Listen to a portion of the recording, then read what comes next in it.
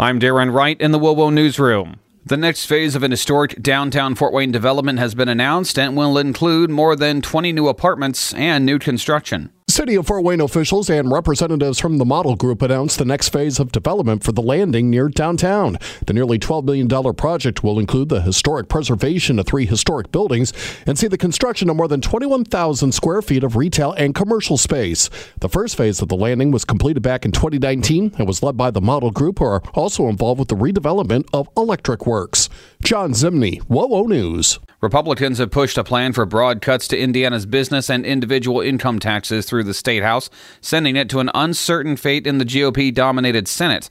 House members voted 68-25 Thursday, mostly along party lines, in favor of the proposal, potentially cutting more than $1 billion a year in various taxes. One key part would be a cut to Indiana's current individual income tax rate of 3.23% down to 3% over the next 4 years. Indiana U.S. Senator Todd Young has weighed in on the situation in Ukraine. The tension is palpable between the two nations as Russia has amassed 100,000 troops on its border with Ukraine, with all signs pointing towards invasion. If that happens, Young says President Biden needs to respond to Russian President Vladimir Putin with a firm hand. Strongest possible message that every encroachment he makes will be met with incredible pain. Economic pain, he says. Biden says that Russia will be held to account if they cross the border uninvited. That's WOWO's Kurt Darling.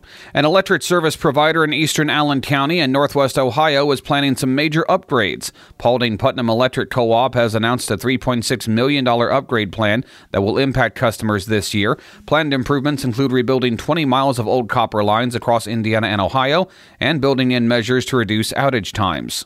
And whether you're into science fiction, food, or music, there's something for you in Fort Wayne this weekend.